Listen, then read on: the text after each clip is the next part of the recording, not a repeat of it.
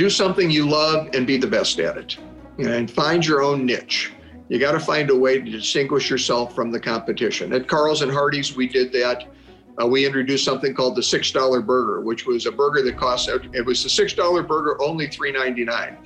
And I remember our Coca-Cola representative came to me when we came out with this idea and said, Andy, you can't sell a burger at a fast food restaurant for $4. And I said, yeah, but we're going to advertise it as worth $6. So we had these advertisements, Carl's and Hardee's, a $6 burger, only $3.99. And quite honestly, it sold like hotcakes. They really saved the company. It was the basis for our recovery. So you have to find some way to distinguish yourself. So people want to drive by, in our case, drive past a McDonald's, drive past a Wendy's, drive past a Burger King, an In-N-Out, a Five Guys, a Shake Shack. Why would I drive past those to get to a Hardee's or a Carl's? Well, if you can answer that for your business, whatever business you're in, you're probably going to be successful. My guest today is Andy Puzder. Andy is the former CEO of CKE Restaurants, where he helped turn Hardee's and Carl's Jr. into the fast food powerhouses that they are today. He is credited with turning around both the Hardee's brand and CKE. He set the stage for the company to survive, becoming financially secure, return to growth, and employ tens of thousands of people. Under his leadership, CKE has expanded to 3,700 restaurants globally. Andy is also a prolific author. His articles have appeared in the Wall Street Journal, Forbes, and Real Clear Politics. He has also made videos for PragerU on capitalism and free markets, which have millions of views. One of those videos, he goes point by point showing how Alexandria Ocasio-Cortez, AOC, does not understand socialism or capitalism. That one video alone has close to 21 million views. I recently sat down with Andy to talk about getting America back to work and his concerns for America over the next 4 years. Andy, I want to thank you so much for being on the show. I greatly appreciate your time. In fact, I've been looking forward to this since I started watching your videos on PragerU. Just blew me away.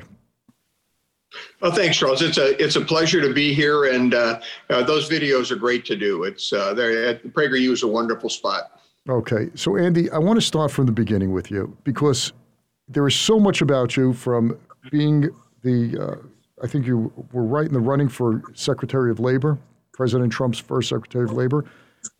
You had an amazing career as an attorney. You were CEO of Hardee's and Carl's Jr.'s at a critical time in their business where everything looked pretty bleak, and you turned that around to make it into a powerhouse today. And now you're just spreading amazing, amazing work with your latest two broadsides. One is Getting America Back to Work, and your other one is It's Time to Let America Work Again. I just want to share with our listeners what a broadside is. It's almost like what Thomas Paine, common sense, right? Right. It's exactly what they're intended to be. It's a small little booklet for just a few dollars with around 40 or 50 pages, around 5,000 or so words. And what I love about it, your writing style is just enjoyable. You get right to the point. Thank you. For an attorney, that's a rare thing to have. All right. So, Andy, let's go start from the beginning. You grew up really in the heartland of America, right? I did. My family was a working class family out of Cleveland, Ohio. My dad was a car salesman. My grandfather came to this country in the early 1900s and worked construction until he passed away during the Depression. So we were a working class family. I aspired to be more, and thank God I lived in a country where I could be more. But no, it was just a normal kind of Cleveland upbringing. And you were one of the first in your family, I believe you were telling me, to go to college? Yeah, I was the first one to graduate from college that we know of. I don't know if there were people in Europe who ever did, but I doubt it. But I definitely was the first one in the United States to graduate. Now, my brothers graduated after me, and I had some cousins that graduated, but it was my privilege to be the first one to go. I went to Kent State University in Cleveland, which was south of where I grew up, for 2 years. I left about a semester after the shootings in 1970. and then took 3 years off and played in rock and roll bands, and went back to school at Cleveland State University and graduated from there in 1975. What instruments you play? Guitar, bass, vocals. I could sing harmony, which, kind of made you very valuable back in those days. So played guitar a little, sang a little, and made enough to get through school. That's great, man. That is absolutely great. So you went to school and you wanted to be a lawyer from when you were a little kid, or that's something that you just fell into? I was about 10 years old. I was arguing with my mother, and she said, "You'd make a great lawyer." And I said, "What's a lawyer?" And from then on, I kind of had it in the back of my head that being a lawyer is what I wanted to do. So, and the more I learned, I loved history. It was always my favorite subject in school and my major in college. And the more I studied, the more I learned, the more I realized being a lawyer was the right thing for me. So I want to ask you one thing, because my family, very similar to yours, my grandparents came here. They were first generation. My parents were rather first generation. They were immigrants. They came here with virtually nothing. They came in steerage. I'm sure your grandparents didn't come on an ocean liner and, on the top deck. And they came to this country not speaking the language, not having any money. What is it about this country that can take people from any part of the world, plant them anywhere, and they grow like weeds? What's the opportunities that a capitalist system provides? I mean, it gives everybody the opportunity to move forward with their lives. There's no restrictions on how far you can go. There's no restrictions based on your class or your race or your religion, your place of national origin. My grandparents both came here from the Austro-Hungarian Empire. Really escaped. I'm sure they walked to whatever ocean liner they took, and as you said, in steerage. They came to the United States. They got jobs. They started to build families. My grandfather, his greatest dream was to own a piece of land and raise his family. Ended up when he died, and he died in the late 1930s during the Depression. But he owned his own home. He worked a job as a construction worker. He had a wife and 2 children. Things that really would never have happened back in his native land. So it really is the land of opportunity, and you really build a basis on which future generations can grow and develop. And thank God my dad was a World War II combat vet. Went on to be a car salesman and was successful at that. Ended up with a part ownership in a car dealership by the time I was in my late 20s. And so these are the kinds of things that people can do in the United States that you really can't do other places. So why is it that there's a very vocal, I got to say minority, because it can't be a majority, a vocal minority that is saying that America is not the land of opportunity. It's a land of discrimination, of systemic racism, of inequality, economic inequality. What are they missing?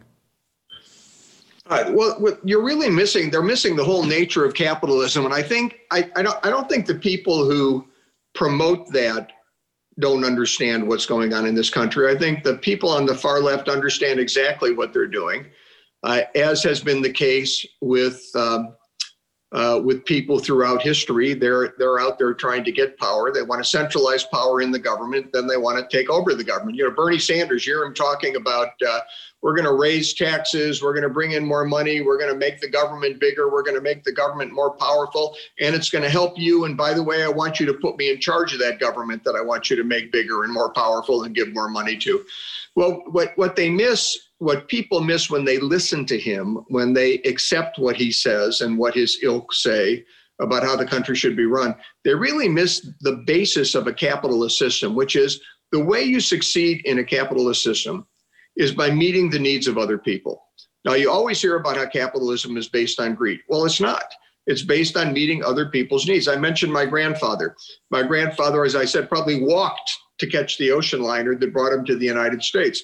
He came in 1912. By 1920, he owned a car, thanks to Henry Ford, thanks to Ford going forward and meeting the needs of people. Now, what freedom that gave him? It gave him freedom as to where he lived, as to where he worked. It gave him freedom what he wanted to do with his spare time. It was an incredible invention. Henry Ford became very wealthy, but he became very wealthy because he met the needs of a broad base of people. It's like Jeff Bezos with Amazon.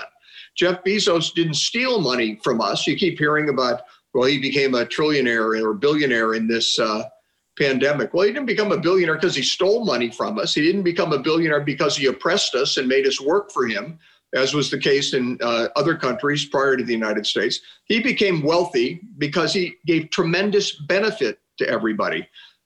So in a capitalist country, the way you succeed is by meeting the needs of other people. In a socialist country, or a country that's dominated, where the economy is dominated by the government, the way you succeed, the way you improve your life, is getting more for yourself from a limited supply of goods and services that the government makes available. So how do you do that? Well, you do that by satisfying the people that are in government. You have to meet their needs. You don't meet the needs of the public in general. You don't meet the needs of your fellow man and fellow woman. You meet the needs of government executives. Then you get more. You get more for yourself. So it's really kind of a greed-based system. I always use the example of people standing in line in bread lines, whether it's the Soviet Union or Venezuela or Cuba, any of these socialist countries, you always end up with a bread line. Well, you're not concerned about the person in front of you or behind you. You're not concerned about how to meet their needs, about how to get them more food. You're concerned about getting more food for yourself when you get to the end of that line. That empowers government, and it empowers the people that are in government. It doesn't benefit other people. It just benefits people that run the government. So you bring up Amazon, for example. You're so spot on. For 24 years, people didn't realize, and really till this pandemic, that Amazon was and always focused, Jeff Bezos always focused on customer centric. They would do anything for the customer. You say you didn't come, don't worry, we'll credit your account, because he understood the lifetime value of the customer, and he understood that you take care of the customer, they'll eventually take care of you. And it's just absolutely amazing what a vital part they played in keeping our country running and supply chains moving during the pandemic. When you think about Jeff Bezos, he was adopted.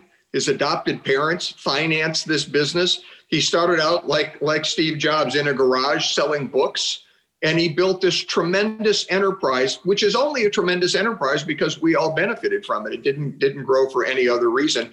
And you think about how would we have possibly gotten through this pandemic with any sense of sanity if it hadn't been for Amazon, for Zoom, for Netflix, for Skype, for all that, for Uber Eats and DoorDash, for UPS, FedEx. It's just unbelievable. Yeah. All of these companies were created with the idea that they would benefit us. And during this pandemic, it's been tremendous what they've been able to do. It's amazing when people were freaking out. I know I was freaking out. I have Amazon Prime, and I have been since they started. My first thing I ever ordered from Amazon was 1998. I went all the way back, and I looked at the first thing was a book, and I ordered like 5 different books from this one author because I thought the company was going to go out of business. And this is a great thing. Instead of running around old Barnes & Noble, I could just order 5. I was so excited to get this one author. And 22 years later, I love the company, love the business they have. And Prime, during the pandemic, they were rerouting to get stuff to healthcare workers and first responders, gowns and masks and all. And I remember how upset I was, and I thought about how stupid, but I was so upset that they were delaying Prime by 2 days. I was getting the 3rd day or the 4th day. And here, so it's like, wow, once you have it, it's like, how do you, remember back in the day, and I'm sure you do, when you see TV advertorials, 4 to 6 weeks for delivery? Yep. Now things don't come in 2 days. I'm like, what's happening? Amazon's really slipping. It's just absolutely amazing. It's what's interesting about Amazon is, and I'd say 3 things about it. One is, the fact that you use Amazon isn't going to make you richer. In other words, when we look at income inequality, the fact that Amazon exists doesn't necessarily make you a more wealthy person or increase your income, but it sure improves your life. Just like my dad getting a car or getting an iPhone. That doesn't increase your income necessarily, but it gives you a better standard of life. You get the kinds of things that prior to Amazon, prior to Ford, prior to Apple, only super rich people got it if they had access to it at all. So that's number one. Number 2, people criticize Bezos for making so much money with Amazon. By the way, 15, 20 years ago, even 10 years ago, even 5 years ago, even 2 years ago, you could have bought a bunch of Amazon stock. You could have bought it really cheap. It was like $10 a share back 15 years ago. If this was something you had faith in, you could, in the United States, you could have invested in that company and you could have made a ton of money even without doing all the work. All you had to do was believe in him. You could have been his partner. That's what the stock is, a piece of a business. That's exactly right. And then the last thing is that Amazon, I heard Sanders criticizing Amazon. Amazon doesn't pay enough in tax. They make all this money. Well, that's because they lost money for years. There's a part of the tax code that says if you have losses in prior years, you can offset them when you start to get profitable. Now, Sanders has been in the Senate for decades. The Democrats have been in control of the Senate and of the House for periods of time over the past 20, 30 years since Bill Clinton was elected. That rule's been in place all that time. And anybody could take advantage of it that was in a business. But Sanders goes out and says Amazon isn't paying enough. When he was asked in a Fox News town hall when he was in the primaries about the money he made selling his book, his response was, yes, I made a lot of money, became a millionaire selling the book. He said, if you want to become a millionaire, you should write a best-selling book too. Well, I thought, what a great country. Isn't that wonderful? And then they criticized, said, you only paid what you owed in taxes. You took advantage of the Trump tax cuts. You took every deduction you could. He said, look, I paid what I owed. It was fair. I paid what I owed. Well, you know what? So does Amazon. So these criticisms you hear from the left are baseless.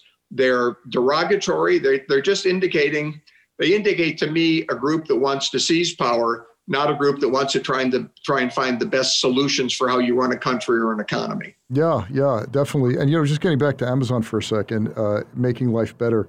It's, with Costco and Walmart, for example, bringing prices down. I think that it was 1.5% to 2% inflation rate. They have been able to keep that down simply because of Walmart and Costco and stores like that. Back in the day, there was a small town. There was one store you could buy your stuff. That was it. There was no competition. Yes. They could charge whatever they want. And one thing near my house, growing up, my kids loved baseball cards and all sorts of, collectible things. There was one store. So you'd have to walk there and have to pay whatever price the proprietor said. There was no choice. I happened to walk by there just a few years ago. And she was lamenting how the business has gone down dramatically because the internet killed it. I said, the internet didn't kill it.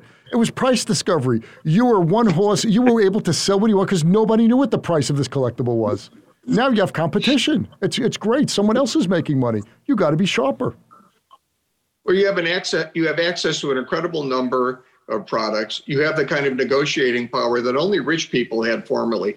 These are all things that improve our quality of life, that make living in this country, and then eventually as it spreads to other countries, so much better than it was for our forebears or from my grandparents or even my parents. And I don't think people really appreciate what we have. It's a little scary right now that people are willing to risk what we have for these visions of nirvana that the left tries to sell people that historically have never worked anywhere at any time. And here you are in the greatest country with the greatest benefits for working people in the history of the world. And people don't seem to have the appreciation for it that they should. Yeah, it's just, I think I was reading somewhere that socialism has been tried 42 times and has never worked. Now, it's just real, I could use no more than a New York word, chutzpah. It's just nerve to think that this time these people are going to get it right. Yeah. It just it boggles my mind. Okay, so you go to law school. You become a lawyer. How do you end up in the fast food business? Well, it's interesting. I became a lawyer and was trying lawsuits. I tried large civil cases. In other words, I argued about people's money was basically what I did. And one of the individuals I ended up representing was a guy named Carl Karcher. And Carl was an incredible, incredible guy. I was born in 1917, same year as John Kennedy. Came to the United States, he moved from Ohio to California, started a fast food chain by buying a hot dog cart. He actually bought a hot dog cart in 1941. He had to borrow the money to do it. He had to hawk his car. He and his wife took his car to a bank and used it as collateral to get a couple $100 to buy this hot dog stand. By the time I met him in 1987. He had a $500 million company. This is a guy with an 8th grade education who just really understood what it took to build a business, to make people happy, loved making the food. I ended up representing Carl. Carl got in financial trouble. I got him out of financial trouble by bringing in another client of mine, a guy named Bill Foley. and who ran Fidelity National Financial. That's the largest title insurance company in the country. Bill got Carl out of trouble, brought me, then after that, he brought me in as general counsel at Fidelity, which I served there for about 5 years. And then Carl's Jr. Got in big trouble. They bought Hardee's and became very financially distressed. And Bill said, you're going to be the president and CEO of Hardee's and Carl's Jr. And I, quite honestly, I said, what are you talking about? Why would you make me the president and CEO of Carl's Jr. and Hardee's? In any event, he did, and it worked out okay. So when you became CEO of Hardee's and Carl's Jr., how bad was the situation? Well, we had 26 banks in our line of credit, and 13 of them had us in workout, which means we want to be paid today.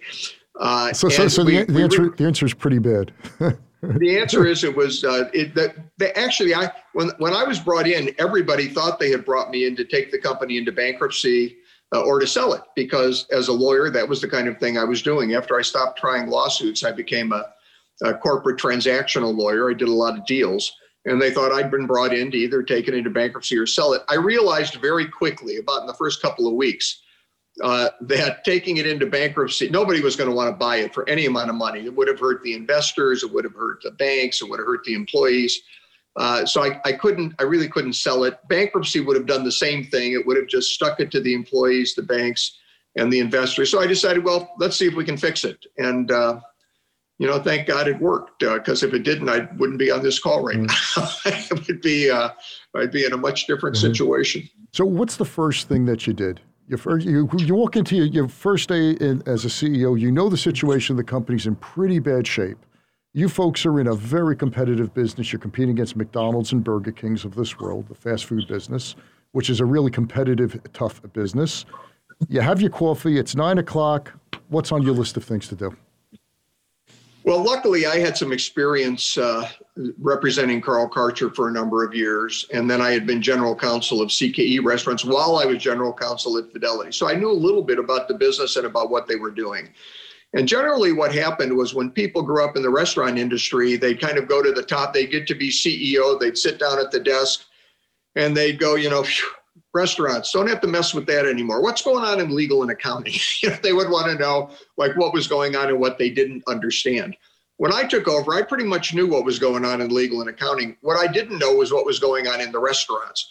And so I started to visit. I didn't have coffee in the office for a couple of months. So I spent a lot of time on the road, visiting restaurants, seeing how service was, seeing what the food was like. And it turned out that the service was really bad, the restaurants were dirty, and the food wasn't very good. Wait, hang on a second. So you get in your car. How many stores do you have at this time? How many they're franchisees, right? There was, at that point, we were about 50% company and 50% franchised. By the time I left, we were 95% franchised and 5% company. Okay. But at this point, we're about 50-50. Okay, so you get in your car and you're going to company stores now, right? Yes. Do they know you're coming? No, and it was great the first year because nobody knew who I was. Okay. So I'd walk in. I remember I walked in my first Hardee's. It was in Rocky Mount, North Carolina. I walked up to the front counter, and the young lady behind the counter was staring at me. I was staring at her, and she kept staring at me, and I kept staring at her. Yeah, I wasn't a restaurant guy, but I thought maybe she should say, "Good morning, welcome to Hardee's. May I help you?" Or something to that effect. And so I actually found a guy who'd been working at Hardee's since he was 16. He was about, I was 50, he's probably in his late 30s. I put him in charge of operations for Hardee's. And we visited these restaurants together. And I realized that the restaurants, as I said, the people were impolite. So we created a script. We put it right on what I would call the cash register before I got this job. Now I know it's the POS system, the point of sale system. And I put on it said, "Welcome to Hardee's, may I help you?" And went through a whole script that you would read to to customers when they came and tried to order. We also set up a 10-point plan on how you run a really good restaurant. Because there was this book. I went to general managers' offices, and there's this book, it was this thick, with how you run the perfect restaurant. And there were inserts people would get once a week. They were laying on the floor. Nobody was reading this. I went to school for 19 years. I was lucky if the guys running this restaurant or the gals running this restaurant graduated from high school. I mean, they weren't going to read this book. They weren't going to read the inserts. So we came up with a 10-point plan on how you run a really good restaurant. And the first point in that was scripting. So you'd have to answer, you'd have to respond. Once we put this 10-point plan in place, I went into one of the restaurants and the young lady behind the counter was again staring at me as I was staring back at her. And I walked behind the counter because she didn't know who I was. And Noah was with me, Noah Griggs, the person I put in charge of operations. I went behind and I said, aren't you supposed to read this script? And she kind of looked at me like, who are you and what are you doing behind the counter at my restaurant? I said, my name's Andy Puzder. I'm the CEO. This is Noah Griggs. He's the chief operating officer. And we wrote this script and we really like you to read it. And she went, oh, I'm sorry. I normally read it. I just missed it this time. I said, no, the most important person in this restaurant is. And she said, yeah, you. I said, no, it's not me. It's you. I said, because everything I do, everything our marketing people does, everything Noah does is to get a person to stand where I was standing and look at you. And if you're happy, Hardee's is happy. If you're sad, Hardee's is sad. If you're polite, Hardee's is polite. If you're impolite, Hardee's is impolite. It's you. Well, you do that in about 10, 15 restaurants and the word starts to get around that the CEO's visiting. And wow. So that was, I took a very hands-on ground level approach to trying to fix the restaurants. That's a long answer to your question, but that's the answer. No, what I love about it just goes back to when I research companies, when I manage money and now with my investment newsletter.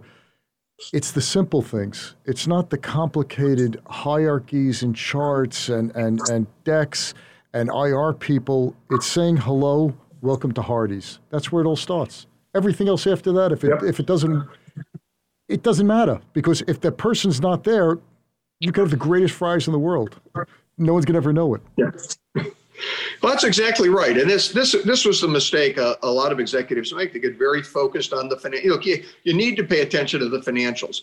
But if you're running a good restaurant or a good business, any kind of business with foot traffic, if you're polite to the customers, if you've got a good product, if you make the place that they're coming to desirable, the financial numbers are going to be fine. They're going to. But if you don't have those basics in place, then your company's not going to succeed. Yeah.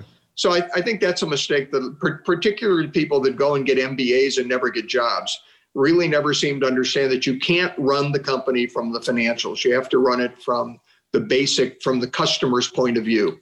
One of my son's friends asked me, I want to go to school and become an MBA and learn about business. What's the best way to do it? I said, go on GoDaddy, buy a domain for $10, set up a website, and open up a business. Sell anything. You'll learn in 1 month what cash flow is, what profit margins are, how to generate revenue, marketing, everything that you really need to run a successful business in 30 days and just get better at than sitting in school and reading books. There's nothing like doing it. Nope. I think I learned my initial business experience, and I think the lessons that were most valuable to me throughout my career came from scooping ice cream at Baskin-Robbins. I worked there was a franchisee in my hometown of Chagrin Falls, Ohio. I was scooping ice cream. I ended up doing inventory. You had to understand customer service. You got to make change in the register. I mean, all of the things that you would need to know to kind of run a business from the bottom up. Gosh, I remember the proudest day I think of my business career was when I went into this franchisee's office and she handed me a key and said, you're going to open in the morning. You're now the assistant manager. I think I got a 10 cent an hour raise. I was making $1. So it's like, it's like a 10 cent an hour raise was a big deal. But even the raise apart, the next morning, I think I went in and we had the cleanest Baskin-Robbins in America because I felt I had some ownership in it. Like I earned something, I achieved something. That's the kind of thing that you get with an entry level position. You get the pride and that keeps you off the streets, that keeps you in school, the self-confidence that really helps you go forward in life. You only get that with the job. And when I hear people complain about entry-level jobs or low wage positions while people learn, I remember those Baskin-Robbins days and how valuable they were to me.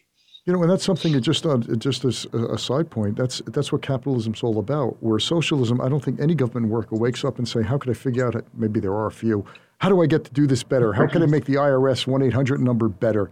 It's a government job. The incentive really isn't there because if you do great or you don't do great, you're still getting paid the same because they can't fire you based on you. Yeah. But when you Like, own do you think you could run the driver's license bureau better than this being run? If it was a private company and they were competing with the driver's license bureau down the street, do you think service would improve? Do you think more people would get through the lines every day? I mean, it's those kinds of things that, and there are good-hearted people that work at these government agencies and are very committed to what they do. But I think you also tend to find people who don't feel that way and really aren't dedicated to the job, which is why socialist economies never succeed. Right. When you have pride of ownership, there is nothing when you had that key to that store, that was your store for all intents and purposes. Yep. You mop that floor, you clean that floor, you welcome customers. There was an enthusiasm. I know when you start your own business, I've started several businesses. When you start something from nothing, which is really just a lawyer's, the black book with the corporate things, that's the starting point. Now I'm in my own business, have my own LLC or corporation. Yep. And you get that first customer and you do it, there is nothing that seems impossible. I agree. I have a grandson who started working at a McDonald's in Phoenix, and he calls me every couple of weeks to report on his progress and what his boss said to him, told him what a great job he did, how he's got some money in the bank. Now, that's a kid I'm not worried about. I'm not worried about where he'll end up in his life. He's on the right track, and you've got to get that feeling of self-respect and dignity. You've got to get on that ladder of opportunity to really do anything meaningful with your life. And I think that's why people in the United States tend to succeed, is because we have the opportunity to do that. And you get that feedback almost immediately when the marketplace rewards you and beats a path to your door and you do something right and you start gaining market share. And then all of a sudden, lo and behold, you start making money. You don't go in it to make money first. You go in it because usually it's a passion. Yeah, and for a lot of people, it's an education. You know, when I was running Carl's Jr. and Hardee's, nothing made me happier than to find, we would have a lot of people that came to this country as immigrants or that were from a socioeconomic background where they really couldn't go to college. They couldn't really get the kind of education that maybe I had access to or didn't want to. They wanted to get right into business and start working. There was nothing better than to see a young man or a young woman who started out cleaning the restroom and cleaning off the drink bar end up managing a restaurant. You know, managers could make $60,000 to $80,000 a year in salary plus bonus. And then to see that person become a franchisee and actually own their own businesses. Nothing was more satisfying than watching people go through that process. But it all started with an entry-level job where they got an education, and it was an education where they got paid. It just wasn't in a college or a university. And then today, I'm not sure, unless you're in one of the STEM professions, I don't know that going to a college or university really teaches you very much in any event. You know, Dennis Prager, who we had on the show a while back, said exactly that. He goes, other than STEM, there's no reason to be going to college, which is just, it just goes 180 to the way the mantra was all these years. You know, pay the big $50,000, $60,000 a year tuitions, go into debt because that college degree means so much. And now with the pandemic, people working anywhere and really you're being judged on your abilities, not so much what college you graduate. It just turned that on its head. It has turned, and it has turned it on its head. And I think the colleges and universities have also kind of ceded their position as people that impart wisdom. I don't think colleges and universities really impart wisdom anymore. They're either imparting a political viewpoint or they're imparting knowledge, which is different than wisdom. But they're teaching people how to do things in these STEM careers, which is great. You know, if you want to be an engineer, you want to be a scientist, even if you want to go to law school, you know, you need to go to college and major in something that helps you in law school. But as far as what we used to associate with university educations, which is you went there and you came out a wiser person, I really don't see that happening anymore. Yeah. So getting back to Hardee's for a minute, Carl's Jr. So you started off with a very simple plan of just going out and getting the lay of the land. So you weren't the general sitting back waiting for your lieutenants to report. You went out into the battlefield. You saw what it was. Okay. So you do that. I have a business. The first thing I want to do is make sure my customers are being greeted well. That's the first moment of truth. You still have, and I just think how difficult the restaurant business is because you could do something 100 times perfectly, and a hair is on a Frankfurter, you lost that customer. or the bathroom is dirty. How do you keep that standard of excellence every day and train all your people and keep that humming throughout 3,000 plus stores? Well, you really need to have systems in place that encourage that. For example, at Hardee's, when I took over, they were sort of the jack of all trades, the master of none. They would have a new discount product every week or two, and ignored, number one, discount products, you don't make a lot of money. And number two, if you're taking these people that are working in the restaurants and you're overwhelming them with new products, they're not going to perform very well. So Andy, give me an example. What is a discounted product? What do you mean by that? Well, if you've got, I don't know, a taco for 39 cents or, a hamburger for 49 cents, any kind of product that sells below $1, I think would have been back then considered a discount product. Now we've had inflation since then, but I think $1 was the cutoff back then. Okay, so people come in the store for the cheap prices, and that's not a good thing because? Well, it's like the more you sell, the more you lose. You've got to put a lot of labor into making the. It takes just as much labor to make a 49-cent hamburger than it does to make a $3 hamburger. It's not. They're not. The labor's not going to change, and you've also got you've got your cost of goods. You've got to pay the rent. You've got to pay the utility. So you've got all of these expenses of running the business dependent on a discount product. You're not going to have enough profit to make it worthwhile keeping your doors open. You have to have products where you can make a profit, and it's very difficult to do that when you're selling only discount products. We had Carl's Jr. was selling more premium products, and they had a very limited menu, just burgers, basically, a chicken sandwich. They had charbroilers, which is like a conveyor belt. You put a burger on one end, it comes out the other end tasting like it was made on your grill.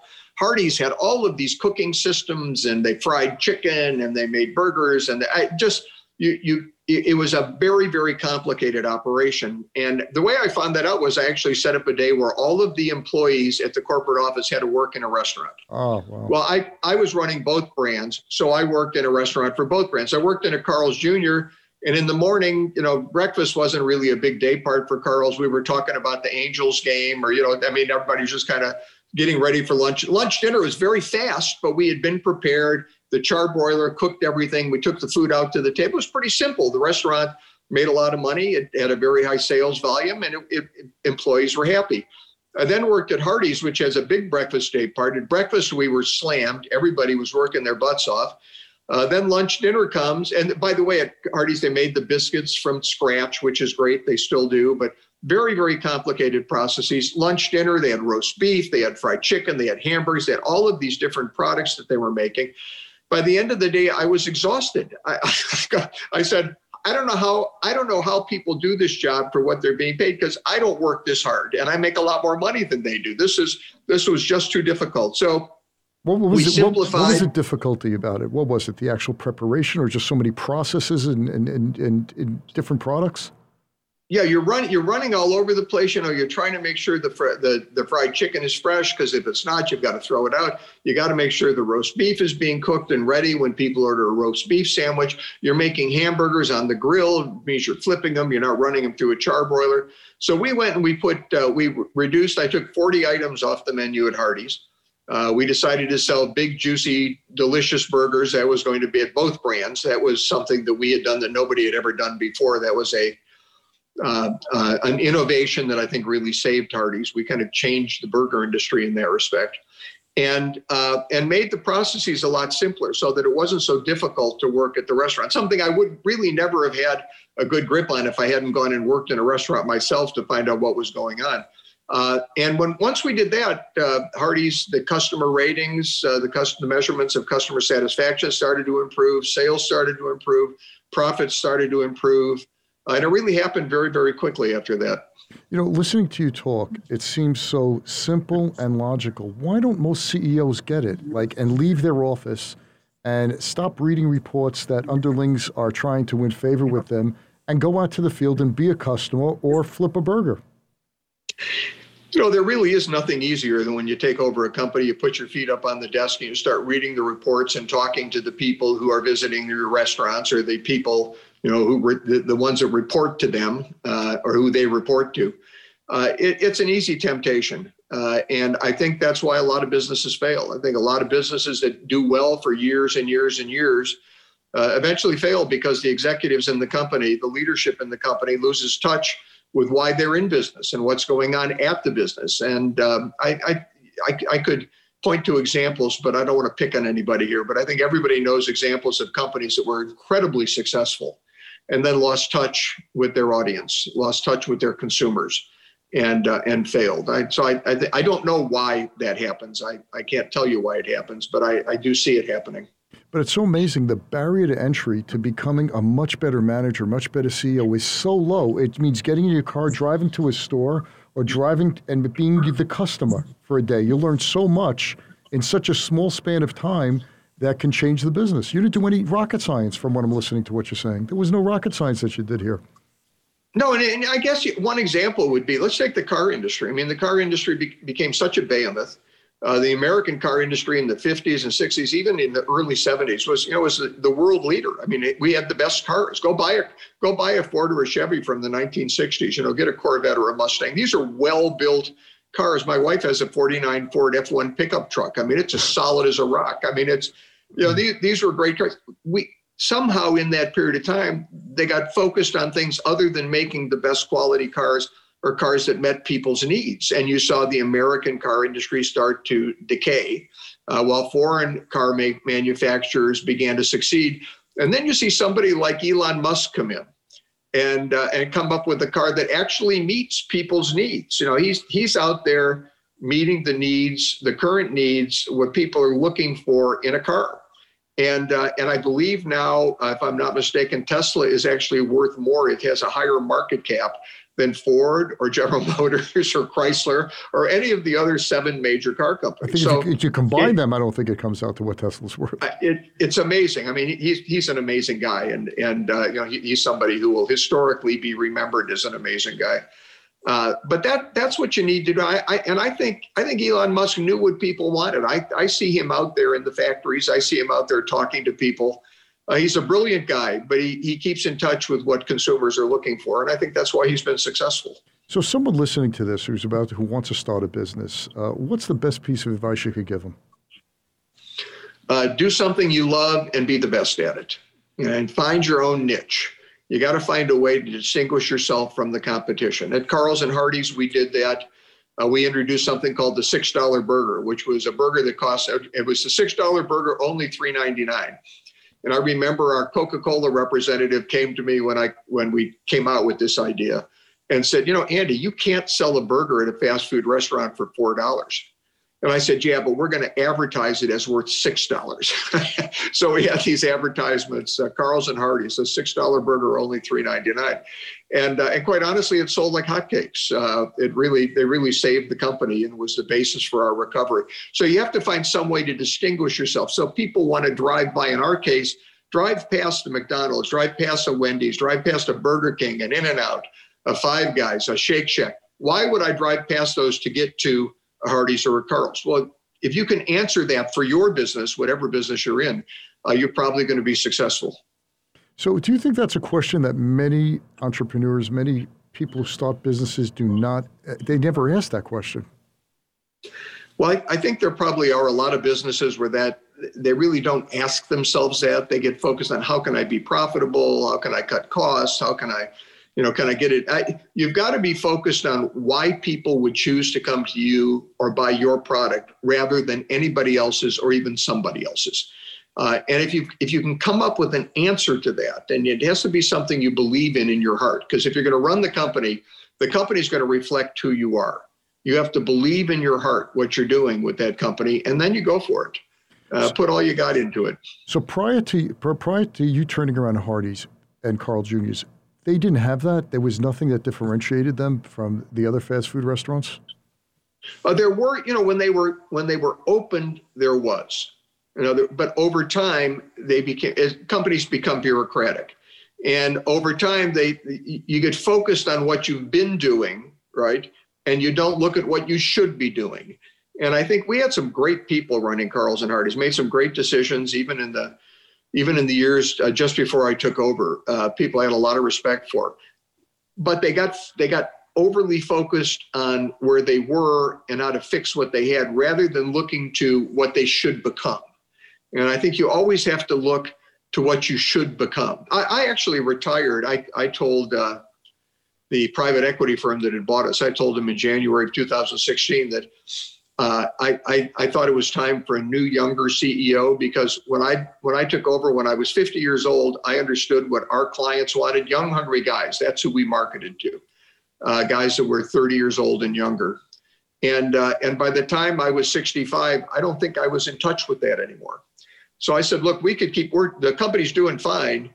We could keep doing this, but I think we need somebody to come in to run it who has more of a connection with this millennial generation, which I'm still not sure I understand very well. But we need somebody who understands this generation, and I'm not that guy. So it's also knowing when to step back and let somebody else take over, I think, is important too. Well, how's Hardee's done since you left? Well, they were a private company, so they didn't report their results. I think they had a couple of rugged years, but I think they've gotten back on track. Look, the pandemic has been very, very helpful to restaurant chains with drive-throughs, and they've appointed a new CEO, somebody who used to he ran the international division at Carl's and Hardee's for me when I was CEO, and did a tremendous job of growing that division from basically nothing to about 1,000 restaurants in 40 different countries. And he's now running the company, and I have every confidence he'll be doing a spectacular job. When you left Hardee's, how many people were employed? Hardee's and Carl's Jr.'s. Well, if you include the franchisees and you include international, it's probably about 125,000 people. See, that's what gets me. One guy with a Frankfurter stand would never dream that 125,000 people, and then you look at Jeff Bezos, for example, when he's working out of his garage, that he's going to employ 1 million people, giving them food on their table, dignity, a way of life that they would have never had, opportunity, all from one person with one idea. Just boggles my mind. I think his first day in business, Carl's did about $28 in business. My last year, we did $4 billion in business. So, I mean, it's all from a guy in a hot dog stand. That's America. That's capital. You meet people's needs and you can succeed tremendously. So I want to just shift to this for a second. Getting America back to work. What motivated you to write this? Well, a lot of it came out of comments made by prominent Democrats, including Joe Biden. Their statement was that the pandemic was a tremendous opportunity to fundamentally transform America. Well, America didn't need to be fundamentally transformed. If you look at America going into the pandemic, thanks to President Trump, in 2019, we had the most incredible labor market in the history, maybe of the world, but certainly of the country. I mean, it was, you had the lowest unemployment rate in 50 years. You had more people working than had ever worked in the history of the country. For every month in 2019, we had nearly a million or more people, a million or more job openings than people unemployed, because employers were competing for employees every month, saw 3% or better wage growth. None of those things happened during the Obama administration. Zero. They had 0 months with more job openings than people unemployed, and 0 months with 3% or better wage growth. The result was the biggest increase in family income since they've been recording the data, to the highest level of family income since they've been reporting the data, and the biggest decline in poverty since they've been recording the data, which is 1959, to the lowest poverty rate since they've been recording the data. By the way, that was 2019. Just to interject, Kerry, I think I also saw that the number of people who got off food stamps were 5 million or so. I'm not sure about the number, but it was a pretty sizable amount. A tremendous amount, and income inequality declined. So I'm thinking, like, why would you want to fundamentally transform that?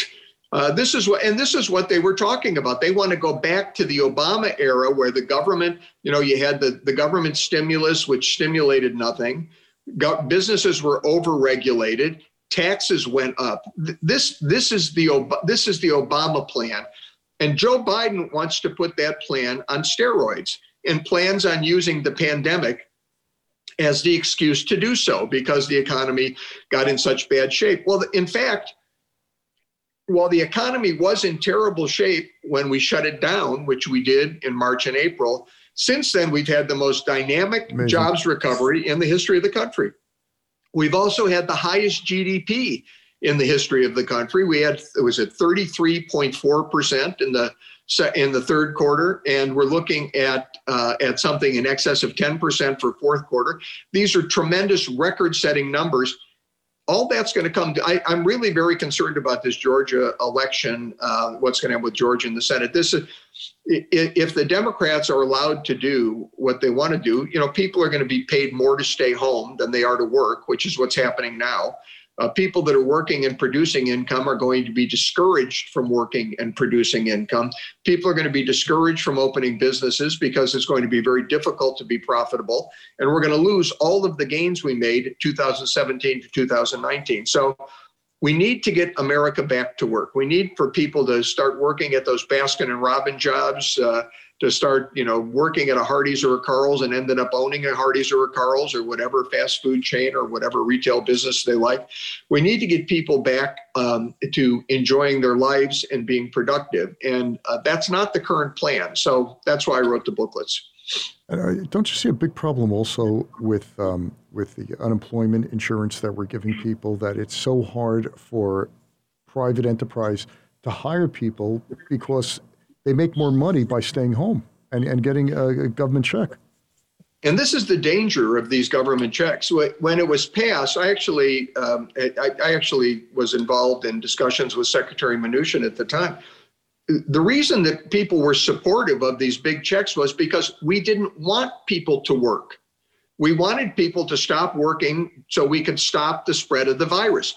Well, we did slow the spread of the virus. We didn't have that, we did level the bell curve. We haven't eliminated the virus, but we leveled the bell curve so hospitals weren't overwhelmed.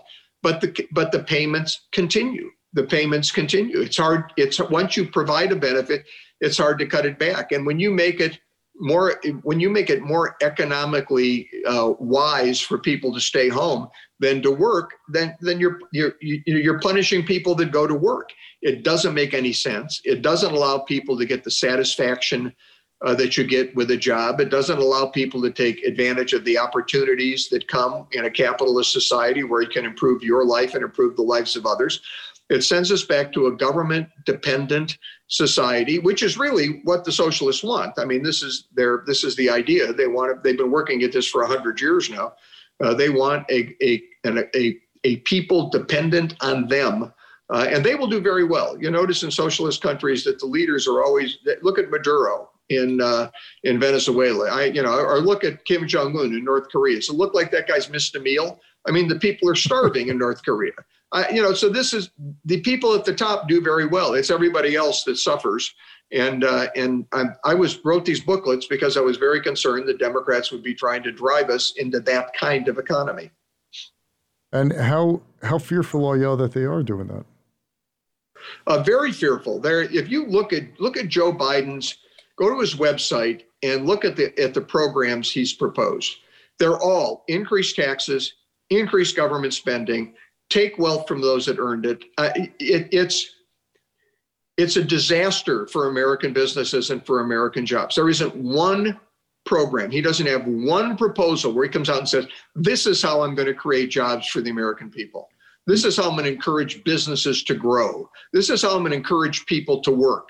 It's all about taxing and regulating businesses, taxing and regulating the people that create wealth, and encouraging people not to work by providing them benefits so substantial that there's no incentive to work. I'm just throwing this out there because we don't know the answer, but do you think career politicians who never had a sleepless night because they didn't know if they were going to make payroll or be able to pay the rent or deal with a customer, how in touch could they possibly be with the economy as a career politician? Well, they're clearly completely out of touch. And I think the economic lockdowns that they're imposing right now demonstrate that. I get calls from small business restaurateurs, particularly in California, who call me in tears. They're losing everything because of these economic lockdowns. In Santa Barbara, for example, I got a call from a close friend who runs Trattoria Molly's in my favorite Italian restaurant in Santa Barbara. Santa Barbara, you can eat outside every day of the year. And the government had her put up plastic barriers, do everything she could to protect the health of the people there. They've now shut that down. Now, I got to tell you, Gavin Newsom shut that down. Gavin Newsom isn't worried about his paycheck coming through. He isn't worried about what his employees are going to do. They're all on the government dole. He isn't worried about whether he's going to miss a meal. People that work in that restaurant are now worried that they're going to miss a meal. And the reason is that people in government have no understanding of the damage they're doing. Look at Florida. Florida, they haven't done that. Florida's doing very well. They have a low unemployment rate. California, New York, you've got unemployment rates over 9% or over 8%, and New Jersey's over 10%. These people have no idea what they're doing to the economy and the people in their states. And that's another reason that I wrote the pamphlets. And how is it being received now?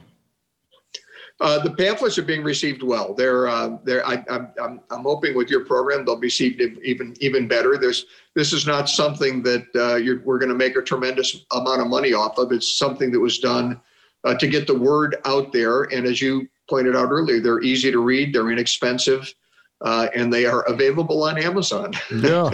As well as through Encounter Books. Roger Kimball does these. I think he's got about 60 of these. He runs Encounter Books. Great guy, very smart guy. I think they're up to close to 70, I think. I saw last night on Amazon. They keep coming out with them. And what I like about these is, I don't know how many words you would say, maybe 50, no, what am I talking about? 5,000 5,000 words. So first of all, you could sit and read this in one sitting.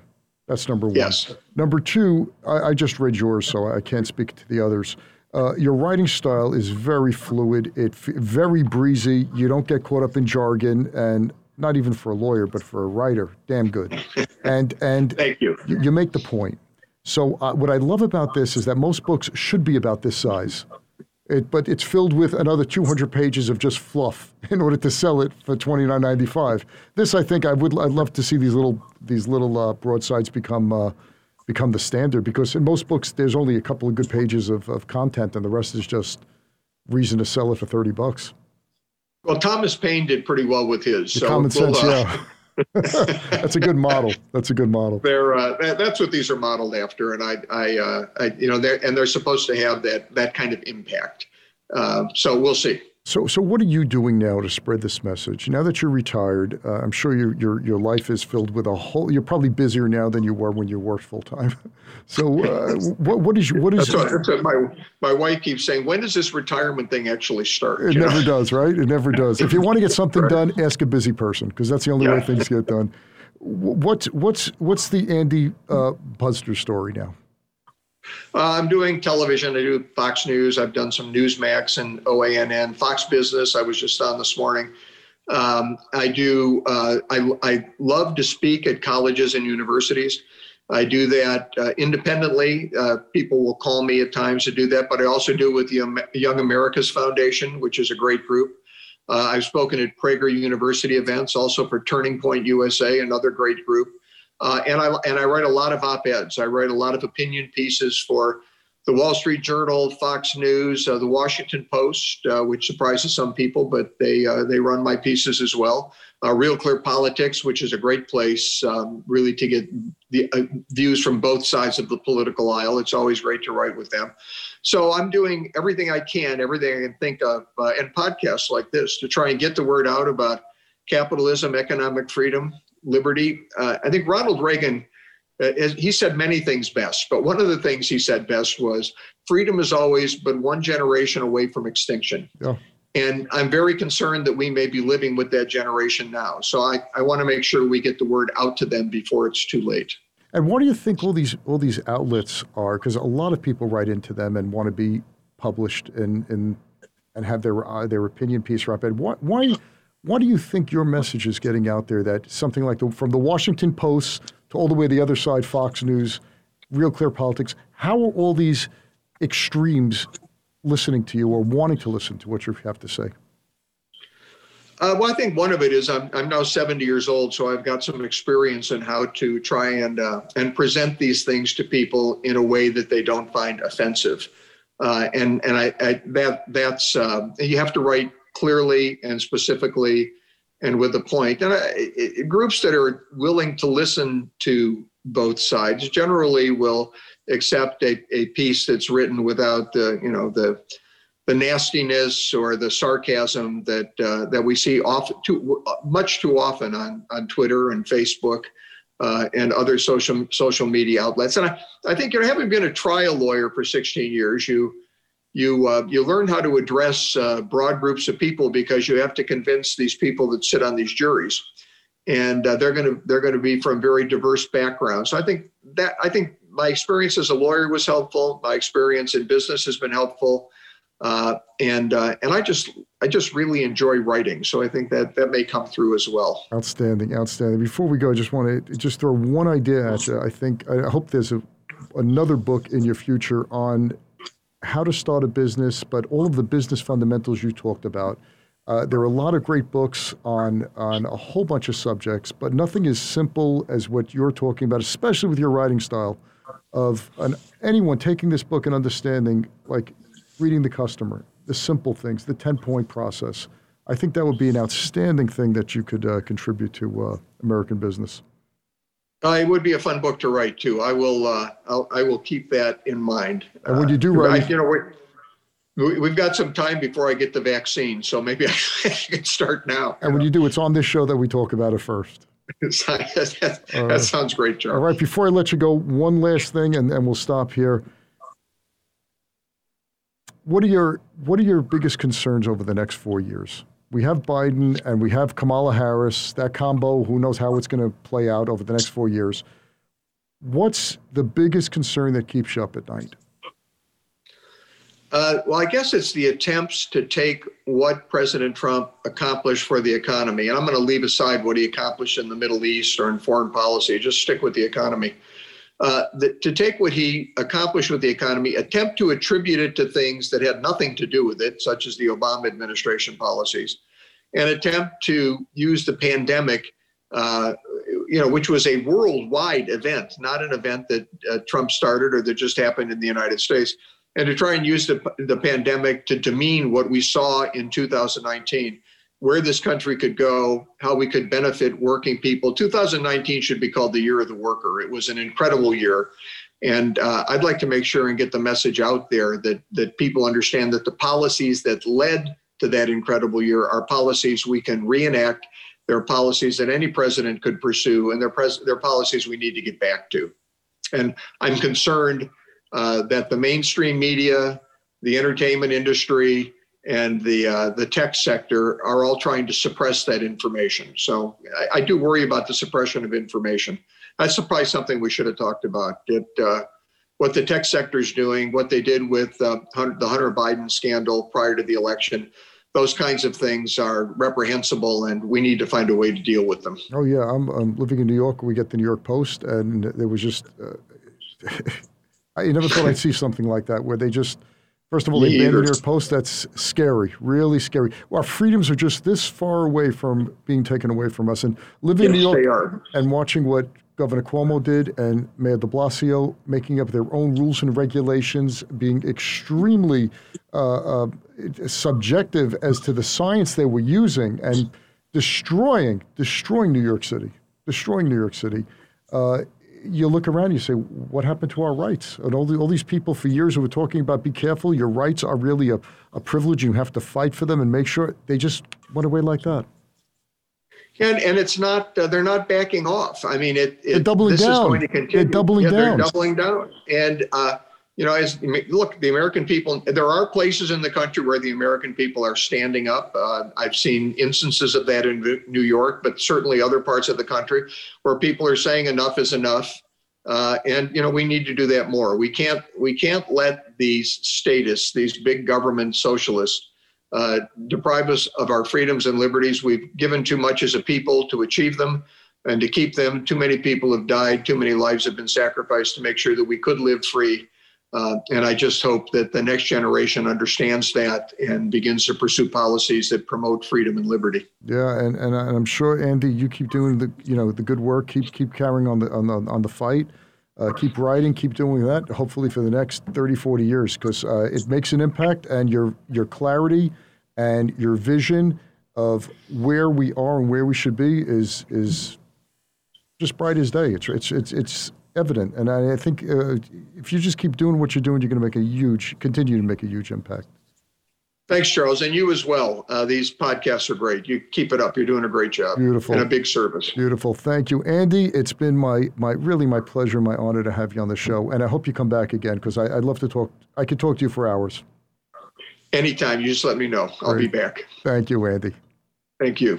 Thanks for listening to this episode of The Charles Mizrahi Show. If you're a new listener, welcome. If you've been listening for a while, we're glad to have you back. Either way, we'd love to know what you think of the show. Please leave a review if you listen on Apple Podcasts. Reviews make it easier for others to find the show. You can also see the video of the interview on the Charles Mizrahi Show channel on YouTube.